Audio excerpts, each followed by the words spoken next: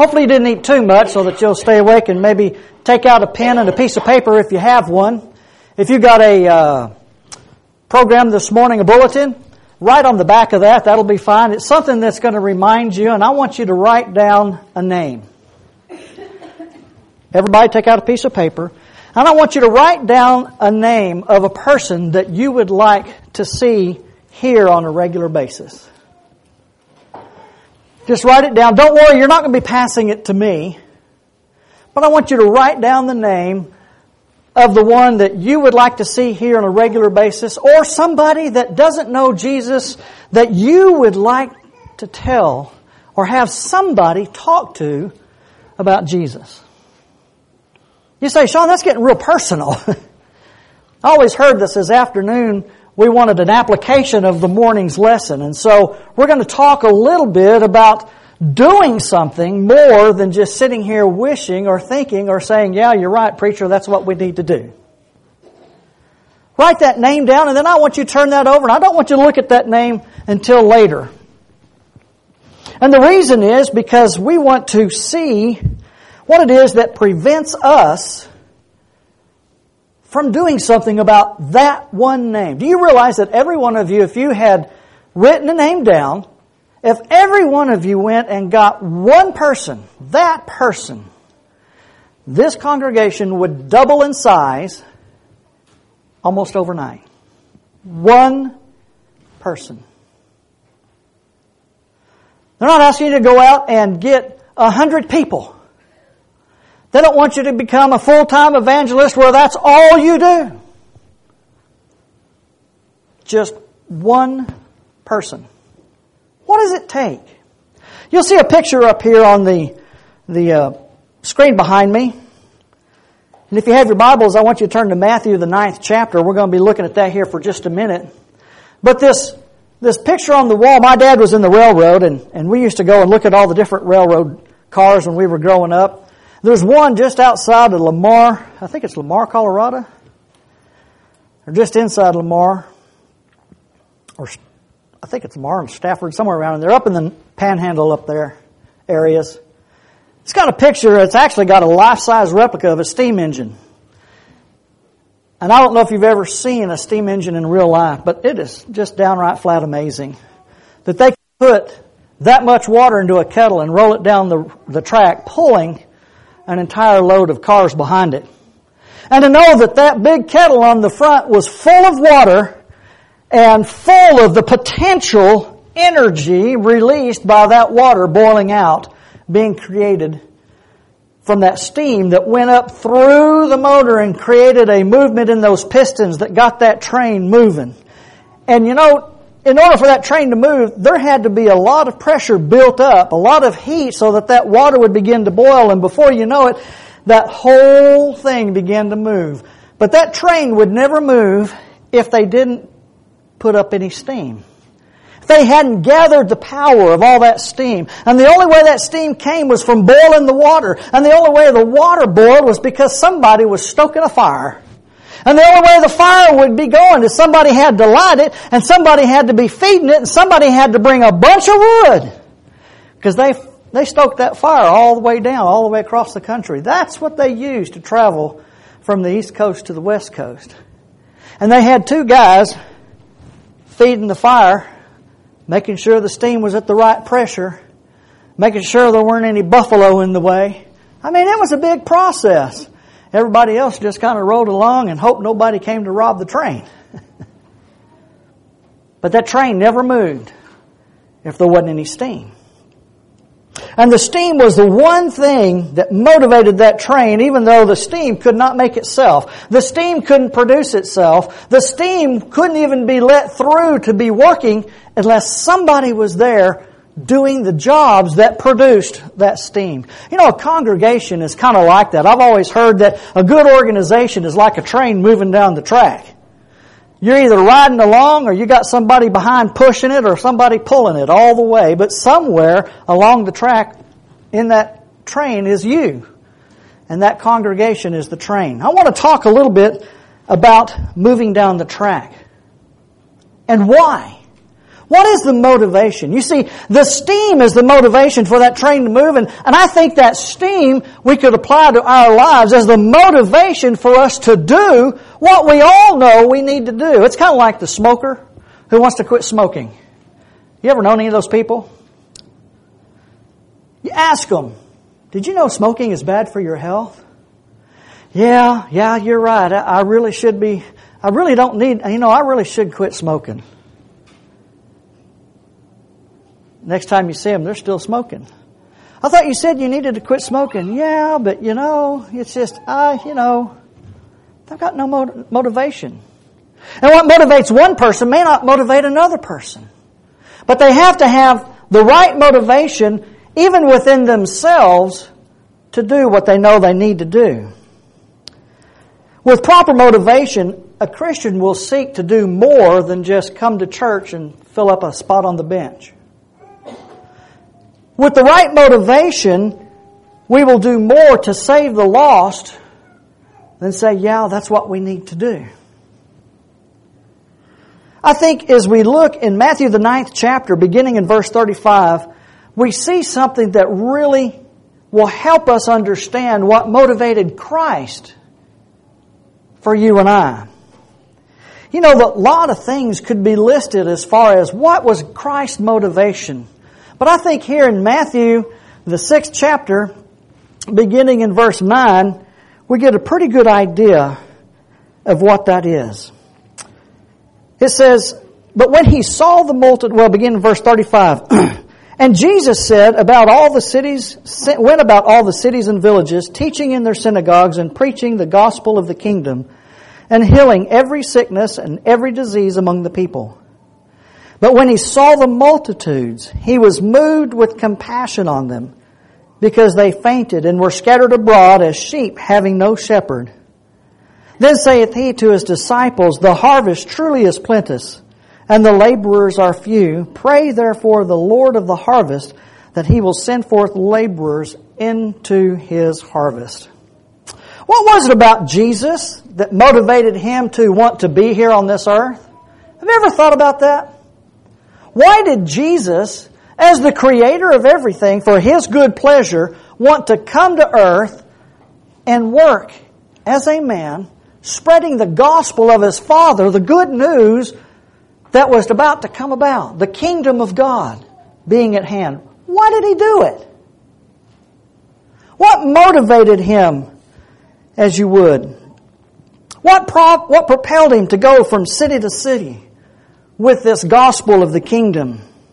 What moved him to endure the pain and the suffering and the anguish and the humiliation that would come in this life to him? What moved him to withhold his anger at the degradation that was given to him as the God and creator of the universe as flesh and blood? I've always thought about that. And there's all kinds of things that could be listed. In John chapter 6 and verse 38, we find that one factor could be that you do not have his word abiding in you, because whom he sent, him you do not believe. Jesus believed in his Father's will. He had a strong sense of what God wanted him to do. And that could have been one of the things. He had a sense of purpose for being on this earth, and that might have been a motivation for him to do what he did. Maybe it was because he had the Father's love. John chapter 15 verse 9, it says, as the Father has loved me, I also have loved you. Abide ye in my love. He had a strong sense of who his Father was and what his Father wanted of himself and what he was about to do. In John 17:26, he said, I have declared them in your name, declared to them your name, and will declare it, that the love which you loved me with may be in them, and I in them. That's a good, strong motivation. We do a lot of things for love, and maybe that's what his big motivation was, to do what he did, why he did it. Maybe it was because he knew what was going to happen. It wasn't just a strong sense of a boding potentials, but he knew what the end was going to be. In Matthew chapter 10 and verse 28, he says, don't fear those that can kill the body, but cannot kill the soul, but fear those who can kill both body and soul in hell.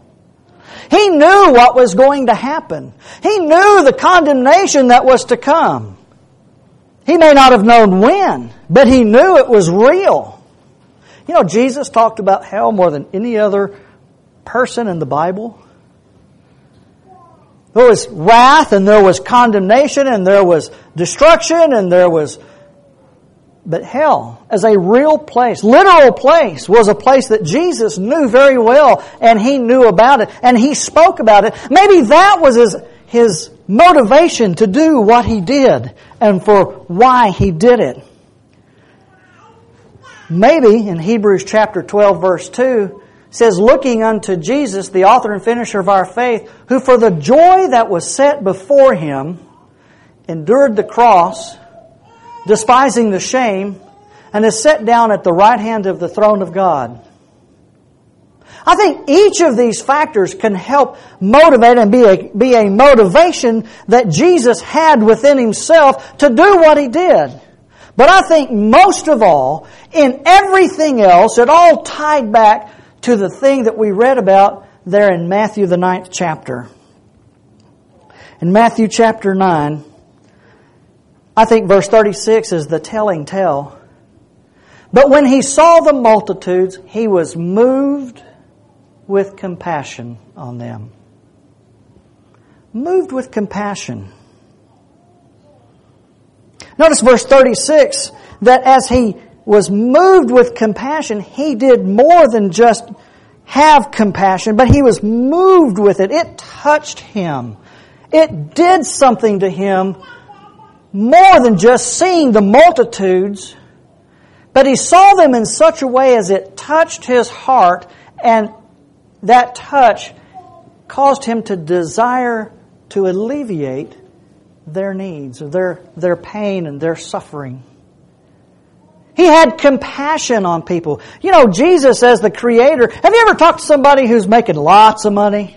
Most of us don't. I mean, really. I mean, you know, I talk to some people who are CEOs of big companies. I talk to the CEO of our hospital that I work for every now and then, and well, I'm working there a lot now, but people going to school costs a lot of money. But I talked to the CEO of the hospital. Now, the CEO of the hospital is actually over about 5 different hospitals and about 18 different clinics and about 15 different emergency services throughout the Houston area. Big time. And you know, sometimes he forgets the people down in the ranks and what's going on. And he walks by them, he sees them doing their job, and all he sees is their job. And people are like that. Let me give you for instance. In Houston, Texas, when I drive to work, every day I see about the same 4 people. Especially when I'm coming home. You know what they're doing? They got a little sign. No work. Anything can help. God bless. I'll just be honest with you. I feel uncomfortable looking at the sign. Not because I don't think that they need the help, but because I see them there every single day begging for money, begging for food. And the sad thing is, when you see them give them food, they take it and they go throw it in the trash can. That's not what they want. And so my heart becomes calloused. And so every day, I have a heart of indifference building in me, scarring over and thinking, they just want the money. They didn't like the food. And I get more and more callous towards people that may or may not need help. Have you ever done that before? You try not to look at them, really. You don't want to look at them in the face. I mean, you look at your steering wheel, you look down here, you see them and you look off, you don't. You know what I finally started doing between stops? I asked them, why do you need all the money? I started rolling down my window asking questions.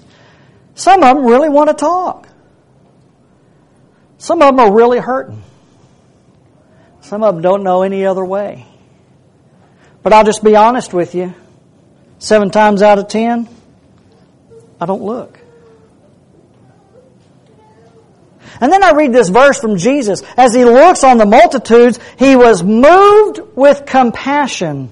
And then you read verse 37, He says, the end of verse 36, because they fainted and were scattered abroad as sheep having no shepherd. Now what were these people doing?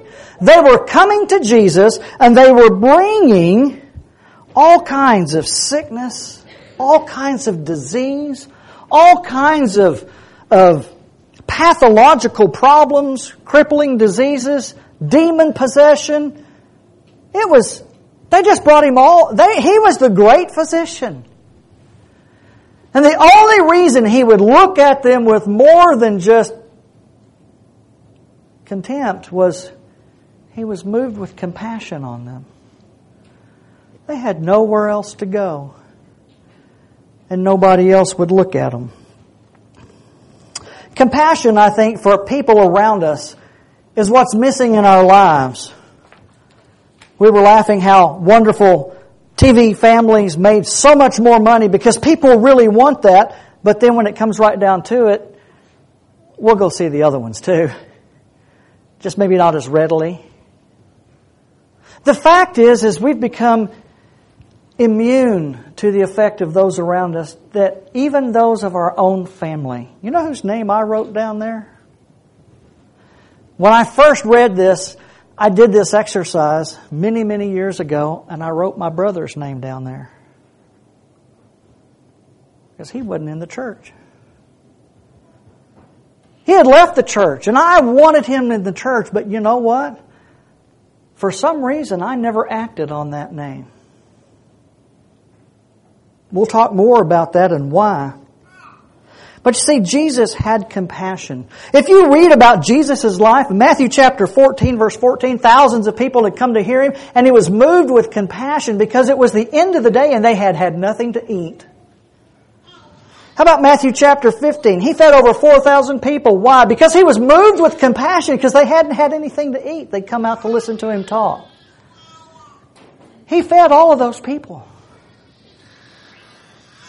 There were individuals that He looked on with compassion, like the leper that nobody would look at, that rang a bell to tell him how evil he was and unclean, and yet He not only looked at them, He called them over, He touched them, which was absolutely insane, and He healed them. He healed the demon-possessed man in Mark the 5th chapter, verse 19, because of His compassion. There was a widow of Nain who had lost her son, and He brought him back to life because of His compassion for her troubles and her pain. There were 2 blind men that He was moved with compassion to heal of their blindness. Jesus had compassion on people. Compassion, a sympathetic consciousness of others' distress, coupled with a desire to alleviate that distress. Now the reason I bring all this up is because He is our great example. His compassion moved Him to heal the sick, to dispossess the demons from them, to raise the dead, to feed the hungry, and to preach the kingdom of God. Because you see, as He was doing all of those things at the end of Matthew, the 9th chapter, it says, the harvest truly is plenty, but the laborers are few. His desire wasn't just for their physical needs, but for their spiritual state and eventual damnation. He didn't pray for everybody to be healed. He prayed for everybody to have a chance to be harvested into the kingdom of God. He prayed for their spiritual state. He was moved with compassion for the lost, and motivated this way, He did what He could to meet their needs and to preach about God in a way that they had never heard before, in a way that brought Him as a Father and not just the Creator. As one who was love and full of mercy, and not one who was just wrathful and vengeful. as one who wanted a personal relationship and not just to observe His creation. He was truly moved by compassion.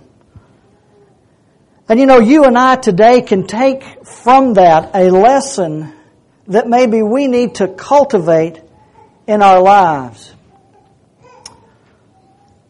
As you look at all of these different things that Jesus did, He began to stoke the fires within each and every one of us so that we could gather steam to do more than just say, I believe. More than just coming here and sitting on a bench. It was more to be a Christian than just going to church. We need to do more. As we look at the things that Jesus did, we need to ask ourselves, do we have a compassion for the lost that Jesus had? Do we have a compassion for that name that was written on that card enough that we will do something to bring that person that much closer to Jesus Christ? How can we develop compassion?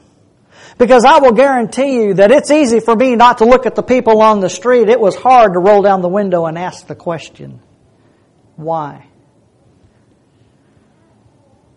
I saw you just throw that food they gave you in the garbage. He says, I didn't know where it was from. Well, then why can't you take the word food off of your sign and just say, I need your money? Well, they wouldn't give me anything.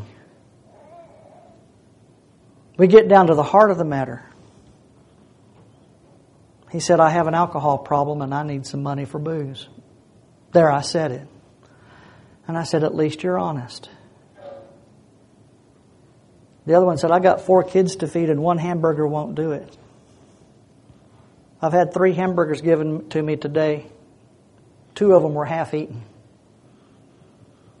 I gave her money. What do we do to develop compassion?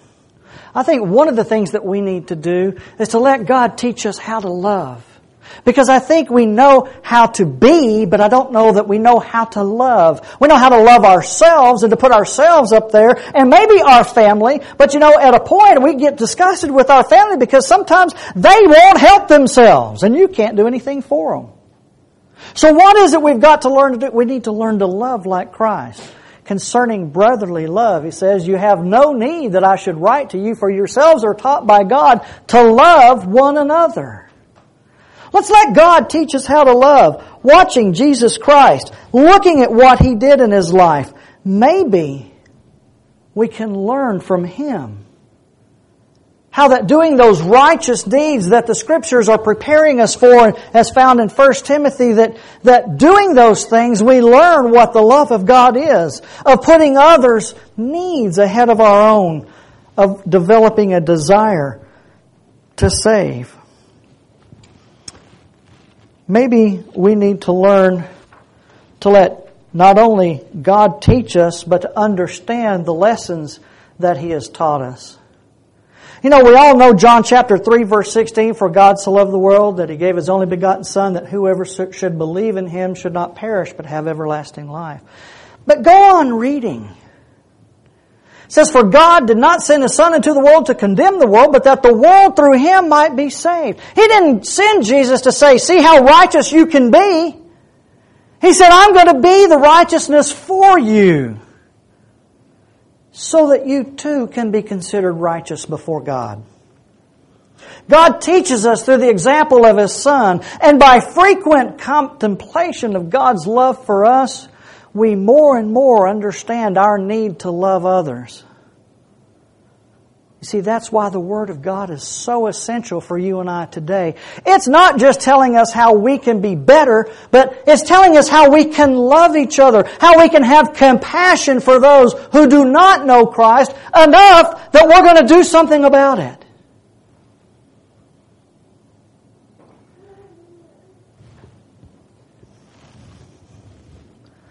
How about spending time with others?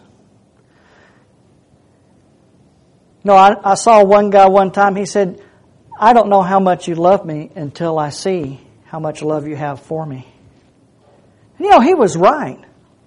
I wasn't very good at loving people. I wasn't very good at showing people. I was real good at beating them in the dirt with the Word of God, but I never got anywhere with them. Why? Because I realized I didn't have compassion for them. We've got to develop that compassion. In Mark chapter 14, verse 49, I was daily with you in the temple teaching, and you did not cease me, but the Scriptures must be fulfilled. Where was Jesus daily? In the temple. What was He doing? Teaching. Where was He? Among the people.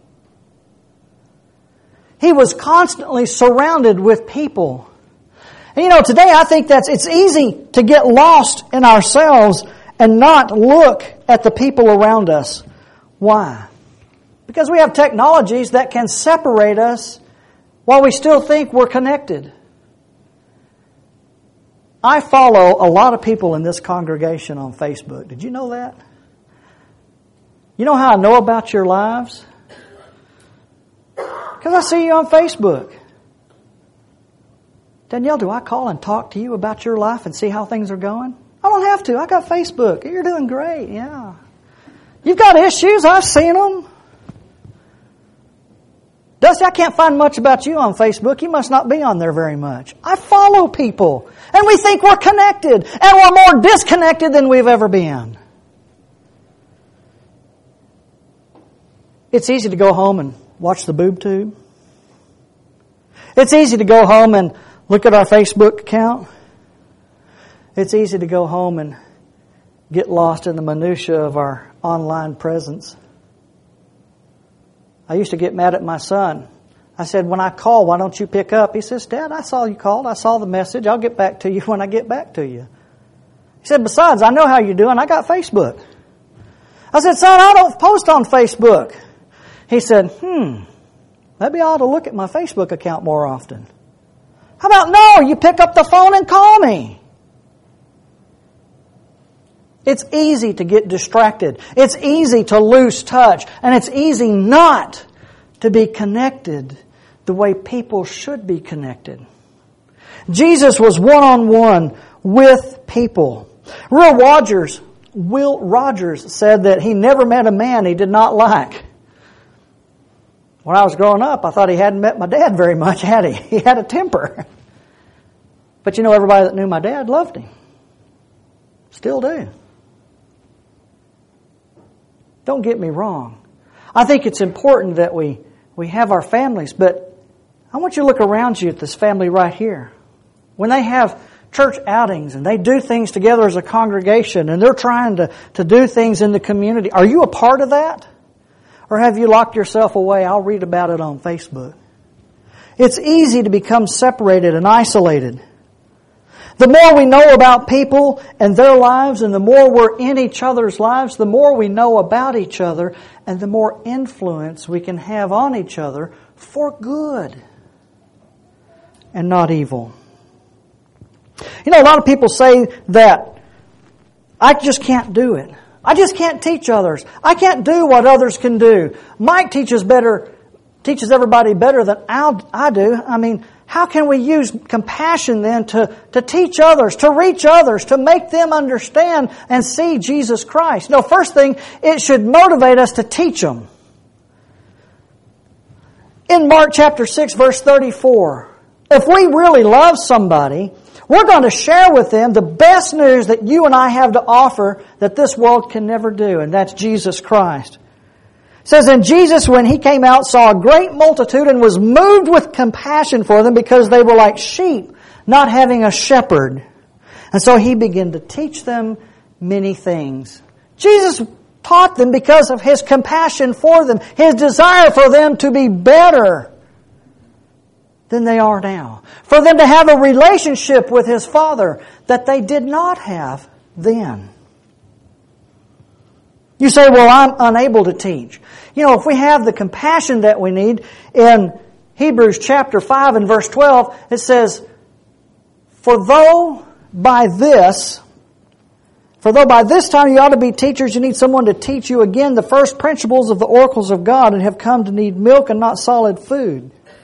You know, sometimes it's not because we can't, but because, to be honest with you, we don't know. We haven't taken the time to learn. And ladies, I want you to understand that in the churches of Christ, it's been commonly reported that women don't do anything but cook, clean, and make sure everybody's taken care of when they're sick. And you know what? That's crazy.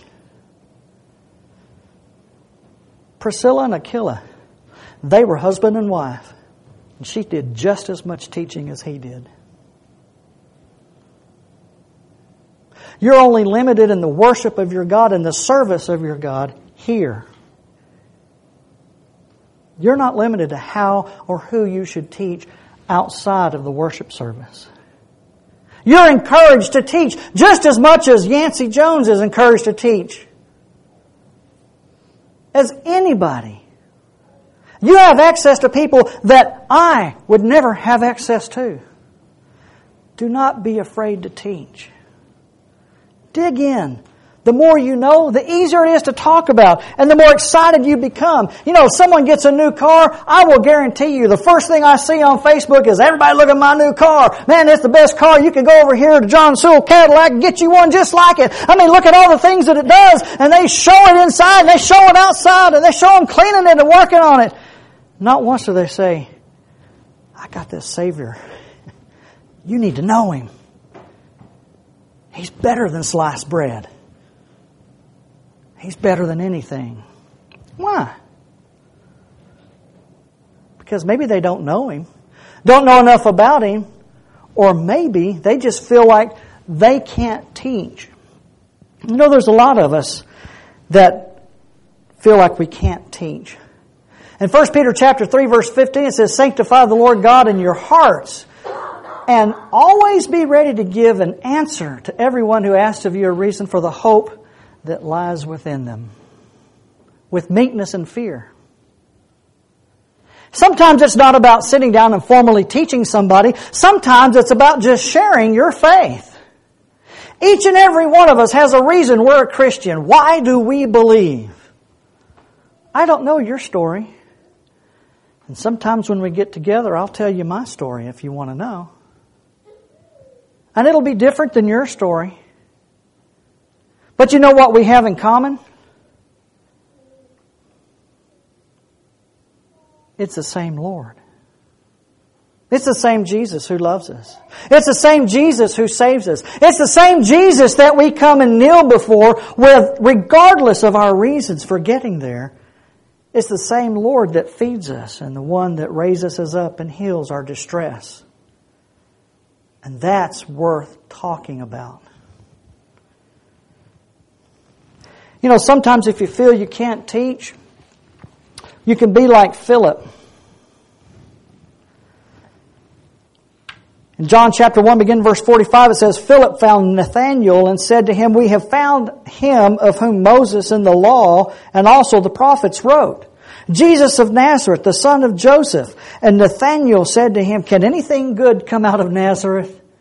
And Philip said to him, come and see. Come and see. He wasn't going to let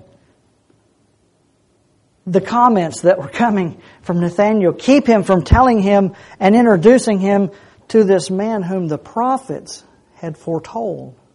He was convinced that Jesus was the Savior, the Messiah, the Christ that was supposed to come into the world, and he wanted Nathanael to know it. Philip couldn't tell him everything about him. Philip said, come and see. And he went and got Nathanael. You know, sometimes we just need to invite people or send someone like Philip to talk to them. In Acts the 10th chapter, verse 24, it says, the following day they entered Caesarea, and Cornelius was waiting for them and had called together his relatives and his close friends. And he said, so I sent to you immediately, and you have done well to come. Now therefore we are all present before God to hear all the things commanded you of God. Wow. I can't even get my dogs to come sit next to me for more than 2 seconds before they're up and running. And this guy got his entire family and all of his close friends so that they could come and hear the Word of God. I may not be able to teach it, but I can bring people to it. You see, we can do something. We can do something. We can involve others. To seek to involve others in saving the lost by praying for them. In Matthew chapter 9 and verse 38, it says, "Therefore pray the Lord of the harvest that He sends out laborers into His harvest." Think about that. He didn't say you had to be all the laborers. He said pray for more laborers. Pray. I'll just be honest with you. I saw a movie not too long ago, The War Room. I don't know if you've seen it. But it gave me a whole different perspective on prayer that maybe I had neglected in my own life. Prayer is a very powerful tool, and I don't think we use it enough in our lives. Jesus said, pray the Lord of the harvest that He sends forth laborers into His harvest. We might be some of the laborers. We might be some of the prayer warriors, those who pray and work in that way at saving those that we love and those that we know. This is something that any of us can do. In 2 Thessalonians, chapter 3 and verse 1, it says, "Finally, brethren, pray for us that the word of the Lord may run swiftly and be glorified just as it is with you." You can pray. You can entreat the Father. And you can entreat Christ for harvest and for your own personal growth to be a laborer for Him.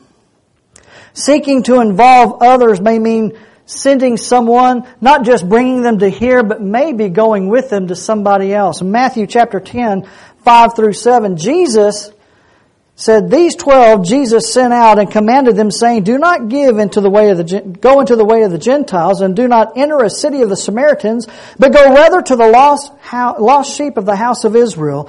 And as you go, preach, saying, The kingdom of heaven is at hand." I want you to notice, Jesus didn't do all the preaching. He sent out all those other disciples to go and teach. He involved others in His quest to preach the kingdom of heaven is at hand. He didn't do it all Himself. If you expect one or two guys in the congregation to do all the teaching, you're going to grow real slow. Because they can only get to so many at a time. But there's others here who can teach. Send them. Go with them. Learn. Have a desire. Let the compassion you have for somebody move you towards others. I remember one preacher, he was going and he was working with another preacher, and the preacher said, "If you get a study set up, we'll go do the study." He said, "Okay." Next week he called and said, "Hey, I got a study set up." He said, "Okay, let's go." They met, they went, they did the study. 3 sessions later, they were baptizing him. The guy says, "Man, this is fantastic." He says, "Oh, by the way, I've got a new study to start next week." He says, "Good, we'll keep this one going and we'll get the next one going." So they went to the second one and they got it going. They took the first one to the elders of the church, and he was going to church, and the elders were working with him. And before you knew what had happened, they were baptizing the second one. He says, "I could set these up all day long." He says, "Get another one." He says, "Okay, I will." And so he went out and got another one, and they pulled up, and he says, "I'm ready. Let's go." He says, "Well, you're doing it." He says, "Whoa, wait a minute." He said, "I can set them up. I'm not doing it." He says, "No, you're doing it." He said, "I can't do that." He says, "Well, then they're dying and going to hell because I'm going home." And he started the car. He said, "You're kidding." He says, "No, I'm not." He said, "Come on." And so he got out. And you know what he found out? He could teach him about Jesus just as much as the preacher that he was working with. They got through, they baptized him, and he looked at the other preacher. He says, "Go do your own work. I can keep doing this." He taught 2 other guys to do it. Folks, that's not fiction. That's real life. And that's life that could be happening here, today. You may not know how, but I'll guarantee you can learn and you can do. My wife said she couldn't get up and talk to anybody in front of anybody. And here at school, she's had to deliver 3 oral reports in the last 2 weeks. And she said, "It's not as bad as I thought it was." Complete with PowerPoint at school. Said the first time she couldn't hardly breathe. The third time it was just no big deal. She could do this. You see, we grow by exposing ourselves to things that we're not comfortable with until we become an expert at it. That's what I'm trying to tell you. that you can become involved. You can send others. Jesus did more than teach and pray. He taught people how to do the work. He sent those disciples out. In Philippians chapter 4, beginning in verse 15, it says, "Now you Philippians know also that in the beginning of the gospel, when I departed from Macedonia, no church shared with me concerning giving and receiving, but you only, for even in Thessalonica you sent aid once and again for my necessities." People were involved in His work from a distance, and He knew it. He knew it. We can be involved in the work. Beloved, you do faithfully whatever you do for the brethren and for strangers who have borne witness of your love before the church. If you send them forward on their journey in a manner worthy of God, you will do well because they went forth for His name's sake, taking nothing from the Gentiles. We therefore ought to receive such that we may become fellow workers in the truth. You see, we can do something even if we're not comfortable doing it. We can give, we can pray, we can support, we can bring others, we can send others, and it can be done, and the church will grow. But like this morning, we've got to stop being indifferent. We've got to develop a sense of compassion that will motivate us to work in the church as God has sent us forth. You see, compassion is the steam. And without the steam, there isn't any movement. Oh, we can sit there and have everybody on the train, comfortable on the train, but the train goes nowhere. We need to move the train. We need to move people into the folds of Jesus Christ. We need to let them know by study, in our compassion, by desire, in our desire for them, that we love them and they need to know Jesus. That name that I had you write on the back of your sheet, that name is for you.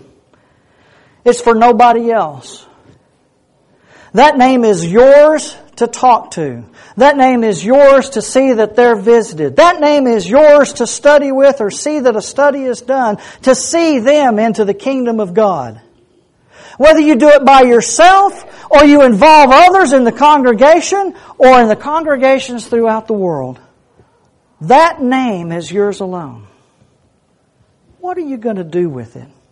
What's preventing you from doing anything at all? How can you help that person know Jesus Christ? With compassion for the lost, we will not rest until we do something about that one name. In Jeremiah chapter 20 and verse 9 it says, "Then I said, I will not make mention of him nor speak any more in his name. But his word was in my heart like a burning fire shut up in my bones. I was weary of holding it back, and I could not." That's the compassion we need to have. The Word of God cannot be shut up inside of you. It should not be shut up inside of you. It should be out, and it should be working.